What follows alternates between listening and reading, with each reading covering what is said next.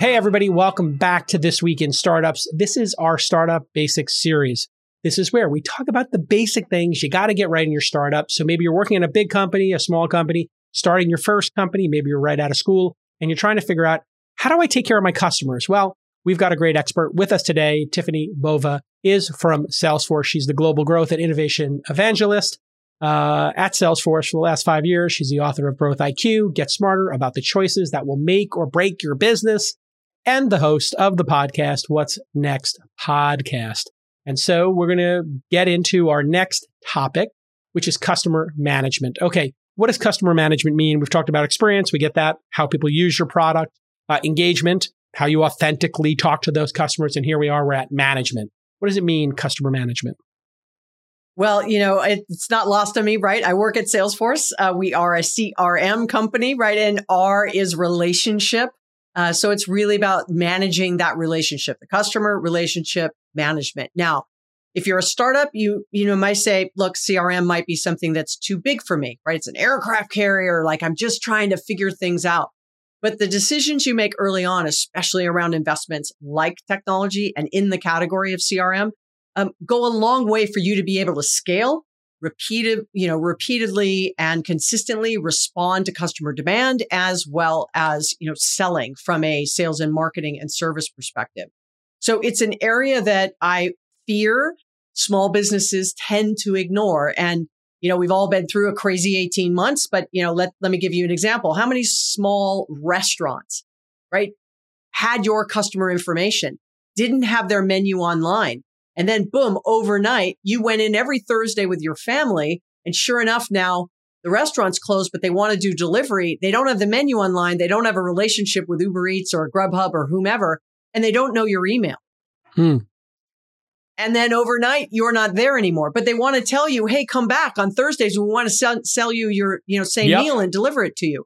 So not having that customer information, it could have been a highly successful restaurant. And trust me, I'm in Los Angeles and I can, just walk down the street about a half a mile and I'll see 10 that have closed and not reopened because they didn't have the ability to go, how do I pivot really quickly and continue to stay open with delivery and all those things? So without the ability to manage that relationship with your customer, you're not able to then upsell, cross-sell, service them, market to them, get them to buy more frequently with more recency. You've kind of sold to them one time and moved on. That means every single day you got to go and find new customers every day. It's more crazy and more and more. Too when you think about it. It was so delightful in the pandemic when restaurants did open back up to be able to sit outside. They made these beautiful parklets for us in California. Take a picture with your phone, get the QR code, order on your phone, not have to have a waiter come to the table. Just a runner brings you your food. They get your phone number, they get your email, they have your payment information. And so many times I'm like, why are you not emailing me and telling me what's happening next week at your restaurant? Why are you not offering me some incentive to come back? And I think maybe they were just so busy surviving, but maybe one of the great legacies of this is now that they've adopted this technology, they know more about their customers from the last 18 months than they did in the last 18 years. Absolutely, but they're not doing anything with it. So I totally agree. And I also would say that in that exact example, right, take the QR code, a runner just comes up, to not stay there, right? It needs to be back to this balance of I actually want to have human interaction. I don't want to do it on my phone because if something's wrong or I want to change my order, we all know it's really a hassle to do. And you're actually paying and tipping before you get your food. And so there are things that can be improved upon, but you cannot do it without the data. And often it's said data is the new oil, but you cannot pull up to an oil rig and fill your car. You actually have to have it go through the refinery, which to me is analytics. And the petrol or the gasoline that powers the business is those insights. To your point, Jason, right? Like you ordered this last time, we're running a special on your favorite dish, come in, we'll give you 2 for 1 or whatever. I haven't heard from any of those restaurants, actually, since you said that. And I actually very quickly ran through my brain that had my QR code, my email address, and my phone number. I haven't heard from any of them. Now, it could be because we said they weren't going to use the data. Could be.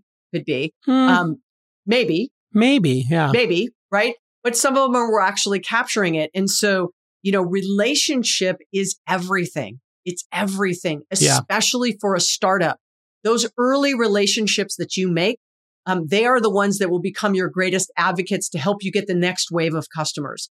They are the ones that will help you design those new products. They will be the ones that are more open to telling you what's working and not working, because early on, the founder is the one that's doing everything. And so that is your nucleus. If you don't know that relationship, and how can you scale that to hundreds or thousands or tens of thousands? You really have to use technology. Well, and then just think, and I loved your, hey, we got this oil rig, but it's not putting the oil in your car. You just think about all the possibilities there. While we were talking, I was like, you know what they could do?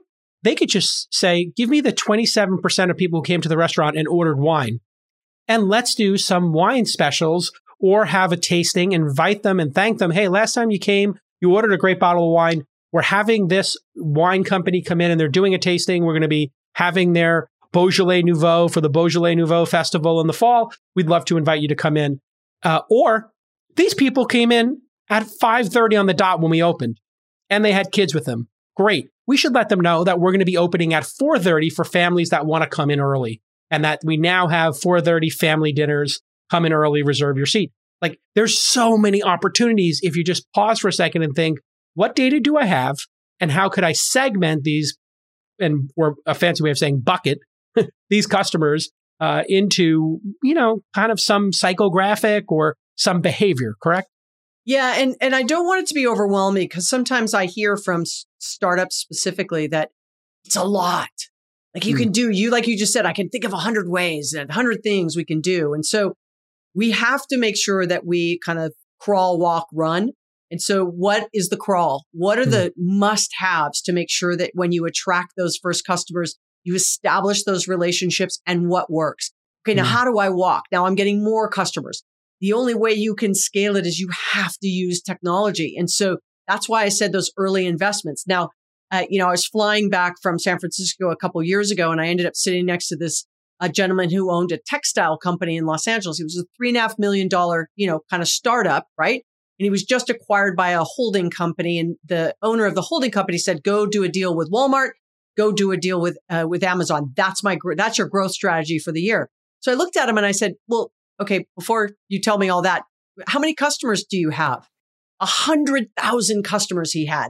I went, Wow. Are you kidding me? Like, I closed my laptop. I'm like, okay, let's talk about that 100,000 customers. Guess what? He knew nothing about them. He didn't know when they bought last, what they bought, etc. So I said, start there. You're 3 blocks from USC. Go get some interns, have them come in, clean up the data. Sure enough, we kept in touch.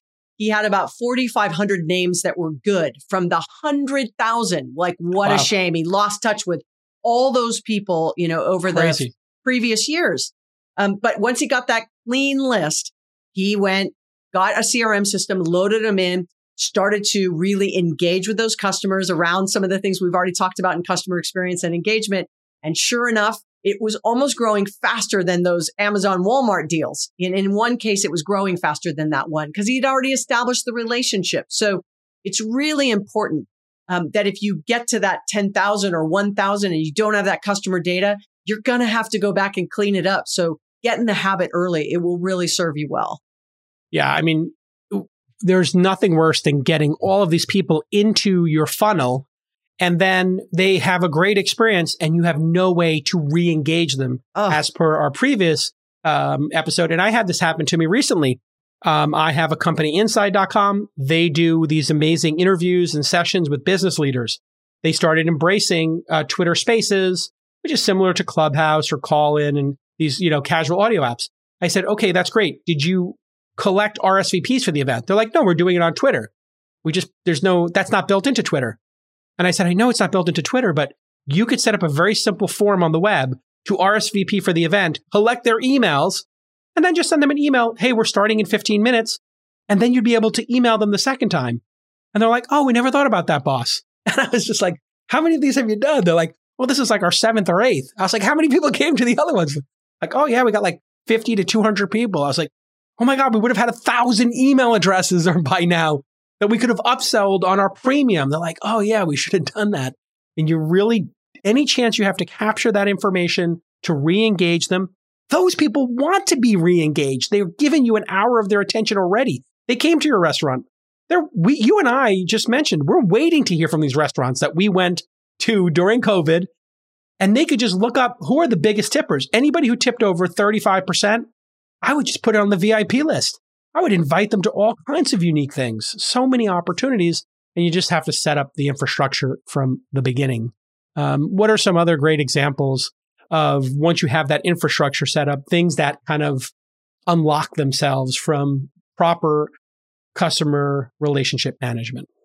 Well, I'd say this, that it will become a laundry list of things to do. So always make sure that if you say, look, I want to capture customer information for the following reasons. It cannot only be to sell more to them. It has to be about how do I engage with them in a more authentic way, which we talked about in the last session. And so it cannot just be all about sales. I know you're a startup. I get it, right? It's all, you have to sort of keep the money coming in. But if you look at anybody's statistics on why startups fail, if you point back to almost the top 5, it has to do with they didn't know the customer. They didn't know what they wanted. They weren't able to, capture more revenue from them or keep them or offer them a product or service that they actually wanted. And so all of that comes from that relationship. So it can't just be sell, sell, sell, sell, sell. It has to be about establishing it. So, and even the big guys don't get it right. So I think about the credit cards in your wallet. How many times do you get a letter from them in the mail? Sign up for this credit card. And you're like, I already have it. Yeah, like, what are you doing? I already have it. And imagine how many millions of dollars in stamps they have wasted, that we just tear up or shred and throw away. We don't even look at it. We're like, I already have this credit card. So it's not just the small companies. It's the big ones too. So my favorite exercise I offer to startups is really take an inventory of when and where and why you've had the best experience with a brand. What was it? What was the best email and why? What was the best newsletter and why? Like really ask yourself, ask your team, ask those in your ecosystem, in your orbit, the same question. Does anyone mention your brand? Are people actually mentioning consistently the same sets of 1 or 2 or 3 brands? Study what they're doing and how they're doing it. And how can you put your spin on that kind of engagement and connection and relationship building? The roadmap is in front of you. But if you don't take the time to sort of look and study, I like to say kind of deconstruct what others are doing, that's the best way to find your way forward. See, this is such a profound insight, and it's so basic, like the profound ones typically are. There are people out there who have figured it out, and they are figuring it out and showing you in public, but you are not paying attention. All you need to do is just open up your eyes for a second and watch what world-class people are doing. They do very simple things. And as an example, I was talking to my team, again at Inside, where we do like analysis and research and these events and newsletters. And I said, what are some other people doing in terms of how they're advertising their events? And they're like, we don't know. And I was like, do you know Facebook has a directory after the whole political election thing and people putting up ads that were a little bit strange? They basically said all ads will be transparent. You can go to Facebook ad library, I think it's called. Just Google that. And we found people who were doing events, and we saw some successful events and how they were marketing it. And we were like, oh, that's an interesting technique. Oh, that's an interesting technique. They're not talking about the speakers. They're talking about the topics and the conversations that'll occur. Oh, okay, great. It's not just about the speaker. It's about the topic. Oh, here's another one talking about what you'll learn and then how you'll be able to apply it when you get back. So this is the outcome of coming to this event. Okay, that's a very interesting way to market it. And again, as you're saying, just take a moment, take a deep breath, look at world-class companies. How are they behaving? How do they engage their customers? And it should become pretty apparent what to do. I mean, my playbook has been for a couple of decades here, have a great conversation with smart people like we're doing, and take other people along for the ride. And if you take other people along for the ride for a smart conversation and you get them thinking, they get but one insight they can take back to their life, professional, personal, or otherwise, it's going to be an incredible halo effect. I couldn't agree more. And, I wrote the book, Growth IQ, and in it is 30 stories of what best-in-class companies have done on these 10 paths to growth. 2 positive use cases of it, and 1 cautionary tale. That was my way of telling the story, right, of best practices. So someone could go, I see myself being able to do that exact example. And instead of giving 245 pages of my opinion, I'd rather let those that have done it really well tell the story themselves. Give us a cautionary tale. Everybody loves to, see like, whoa, that person took the corner too fast and the car flipped. What's the cautionary tale in the book? So the very first path to growth was customer experience, which we talked about in the first session. And my cautionary tale might surprise you. It was actually Starbucks. My cautionary tale was Starbucks. Now, why is this? Because they lost their way on customer experience. The CEO, they had started, missing numbers, and they brought back, the original CEO. And he went into the stores and talked to the people. And sure enough, all of a sudden they were selling teddy bears and CDs, and they'd kind of lost their way. And when you walked in, you didn't smell coffee, you smelled food. And they had, really lost what it meant to have and deliver this amazing customer experience, even as so much as the app not, kind of keeping up with the times. And so that was an example of nailing customer experience where so many would hold them up as a great example. Yeah. And then it doesn't mean it's locked forever. You always have to be working on it. And they started piling too many things into the bucket for them. And all of a sudden, the experience was just not that great. So I use that as something to say that even it was good one day, doesn't mean it's going to be good the next. You always have to pay attention to, is the decision you're about to make positive, for your customer in this case, right? The relationship you're having with them, or is it a negative? Is it going to add something to the list of things we're asking them to do for us? So we need to remove something. That kind of discipline goes a long way. And so, from the time that he came back as the CEO, it was like a 1,600% share price increase when they got back to the basics of really making sure they were delivering a compelling customer experience. Yeah. And it's so interesting during that period. I remember reading about this example because it takes vigilance to maintain that excellence. And they started doing their own mixed CDs and teddy bears and other stuff. And the food became sort of the big part of the ritual. And then you saw something like Philz Coffee come out. And then they started charging $6 or $5 for a pour of a coffee. And they were being more attentive to you and your love of coffee. And they were nurturing and had that great theatrics around making your cup. And if you remember, Starbucks during that time had a lot of like push button, instead of tapping down the espresso and making it proper, they were just like pressing buttons and moving on. And it felt like the coffee was an afterthought. They were going too fast and it lost the charm, right? I think, and other people I think Philz caught on to that. And they said, let's slow down. And as a note, the Philz app does remember your last order and serve that to you first, as you brought up correctly. That's right. As an opportunity. That's right. All right. Another great segment. Our fourth segment is going to be on customer growth and retention. 2 critical things. Startups are meant to grow. Businesses are meant to grow. And one of the most important things in terms of growth is not losing customers. So stick around for episode 4.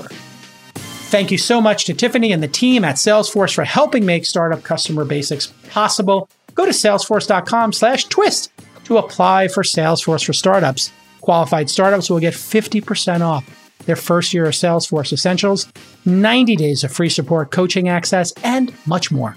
Once again, that's salesforce.com/twist to apply for Salesforce for Startups today.